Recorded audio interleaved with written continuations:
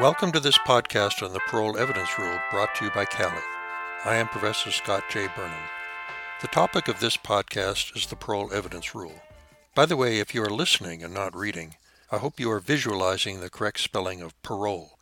It is P-A-R-O-L with no E on the end. The goal of this podcast is to get you to analyze basic problems that can be solved by application of the rule. Let's begin by thinking about oral agreements. Oral agreements are much maligned, but in general there's nothing wrong with them. There are a few exceptions where the agreement has to be evidenced by a writing to satisfy the statute of frauds, but by and large oral agreements are perfectly valid. For example, assume that we have a landlord and a tenant who make an agreement for the lease of property that is not within the statute of frauds. They can orally agree to all the terms. Now, of course, a dispute might arise as to whether a particular term had been agreed to one way or another. Let's say the tenant claimed that she was allowed to have a cat, and the landlord claimed that she was not allowed to have any pets. That, of course, would be just a question of fact, who's telling the truth. So there are a lot of reasons why parties would want to put their agreement in writing, to prevent that type of fact question from arising. Now let's assume that our landlord and tenant wrote down the terms they agreed to. What if there were no term with respect to pets, and the issue came up about whether the tenant was allowed a pet? It might be that they had discussed it, had come to some agreement, and left that term out when it came to writing down their contract terms. If that was the case, then we would have a mistake in the formation of the contract, and we would reform it by then adding that term that they had inadvertently left out of the agreement. Okay, on to the next hypothetical. Assume they put in the writing, "No pets allowed." Later on, the landlord wants to evict the tenant for having a pet. The tenant says, "But before we signed the agreement, you said I could have a declawed cat." The landlord points to the writing, which says, "No pets allowed." This is a classic parole evidence rule issue, because the question is how much weight we are going to give the writing. If the entire agreement of the parties is found in the writing, then they agreed to no pet. But if the agreement includes their oral agreement, then they orally agreed that the pet would be okay in spite of the writing. So how do we decide whether we're going to go by the writing or by the oral agreement? The answer is found in the Parole Evidence Rule. Here is what the rule says. Once the parties have reduced their agreement to a writing that they intend to be the final and complete expression of their agreement, then evidence of other understandings or promises offered to supplement it is excluded. Notice the problem in applying the rule. It doesn't say that once the parties have reduced their agreement to writing, no evidence of oral understandings is permitted. That would go too far, because there is nothing wrong with an agreement that is partly written and partly oral, which the Restatement of Contracts calls a partial integration. The evidence is only excluded when they intend the writing to be the entire agreement, which the Restatement calls a full integration. That is where the difficulties come up with applying the Parole Evidence Rule. How do you determine the parties' intention? That is, how do you determine whether they intended their agreement to be found entirely in the writing? Unfortunately for us, there is no clear answer. The early 20th century contract scholar Samuel Williston, who is very formalistic, said one way parties can evidence their intent is to put a merger clause in the contract that flat out says the intention of the parties is to have the entire agreement to be found in the writing, and there are no other understandings or promises. And that would be the end of it for Williston. But a more modern point of view, expressed by the Restatement of Contracts, says that the merger clause is some evidence of the intent of the parties, but it is not conclusive. It is probably fair to say that a merger clause will have great weight if it is found in a negotiated contract between two sophisticated parties, but less weight if it was buried in boilerplate at the back of a contract of adhesion. To further complicate things, the absence of a merger clause is not going to determine the question either. Let's say you have a separation agreement between husband and wife, or a sale of real estate, where the whole purpose of the agreement was to resolve all the issues involved in the transaction. Even if there weren't a merger clause, a court is unlikely to admit additional evidence, because parties in that situation probably intended the writing to include everything. Note that this is an objective test. The question is not whether these parties made a side agreement, but whether reasonable parties would have made a side agreement in these circumstances. Now we get another issue with the Parole Evidence Rule, and that is whether the oral understanding contradicts the writing or supplements it. In our least example, Where the writing says no pets and the oral understanding was that a declawed cat would be okay, that's obviously a contradiction, and most authorities will say that the writing is going to govern. I think the theory is that if the parties came to that agreement, why didn't they change the writing? And you may want to channel the behavior of contracting parties by encouraging them to put their agreements in writing. Let's assume now that the writing is silent on the issue, and the tenant wants to offer that evidence. Now it would supplement the agreement rather than contradict it, and that is the hardest case for the courts to resolve. So again, applying the rule, the court would have to determine whether the parties intended their complete agreement to be found in the writing.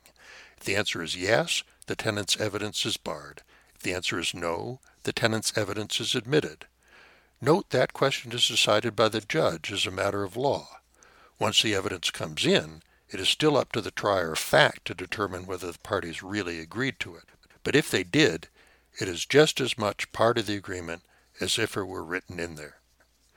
Note that defenders of the rule will say that it is a bar to perjury, because it's very easy for someone to claim that they made an agreement that is not in the writing. Furthermore, contracts are sometimes bought and sold, so third parties need to rely on the content of what they see in the writing. So there are many policies in favor of a strong parole evidence rule. On the other hand, the rule may well exclude a lot of agreements that were really made. This is what makes the rule so controversial and subject to manipulation by the court. Let's see if we can pull this all together with a final example. A small business owner is discussing the purchase of a copier with a salesman from an office supply store. The overzealous salesman says, "This copier will make 200 copies per minute," when in fact it only makes 100. The buyer then signs a contract that does not contain that term and that states that the writing is the final and complete agreement of the parties. When the buyer discovers that the copier does not perform as promised, it seeks a remedy for breach of warranty. The seller claims that the writing does not contain this promise, and the writing is the entire agreement. Note that this is not a fact question. The seller may admit that the salesman may have said that, but still argue that it is not legally binding because it is not in the writing. Imagine the trial. The buyer gets on the stand and says, "Just before we signed the contract, the salesman told me," he is cut off by the defense lawyer shouting, "Objection! Parole evidence rule." The court will now kick out the jury and decide the question of law. Did the parties intend the writing to be the final and complete agreement? A court is likely to conclude that they did, so it will sustain the objection, and the case is over because the buyer can't put into evidence what the salesman told him. If, however, the court decides that the writing is only a partial integration, then it can admit evidence that supplements it. In that case, the objection would be overruled. The jury would be called back, and the buyer could complete his testimony. It would then be up to the jury to decide as a matter of fact whether they believe that the promise was really made, but the court has decided for them that if it was made, it is part of the agreement. This example, by the way, involves the sale of goods. So the UCC parole evidence rule, found in Section 2202, applies. It is very similar to the common law rule, but it makes one thing clear.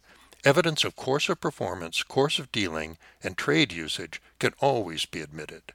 So in our previous example, if it was a customary specification in the trade for that kind of printer to print 200 pages per minute, then that evidence would be admissible to supplement the writing, even if the writing was final and complete.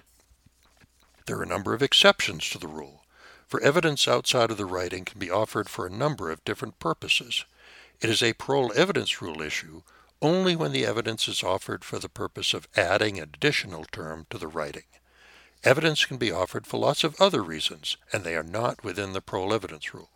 For example, if you offer evidence of an issue of interpretation, that is not a parole evidence rule question. You have to do a different analysis on whether a court is going to admit that evidence. It might be offered on a question of formation. If there is a claim that one of the formation defenses, like fraud, duress, or mistake applies, then that evidence will come in, because that evidence is offered not to add a term to an agreement, but to show that there was no agreement at all.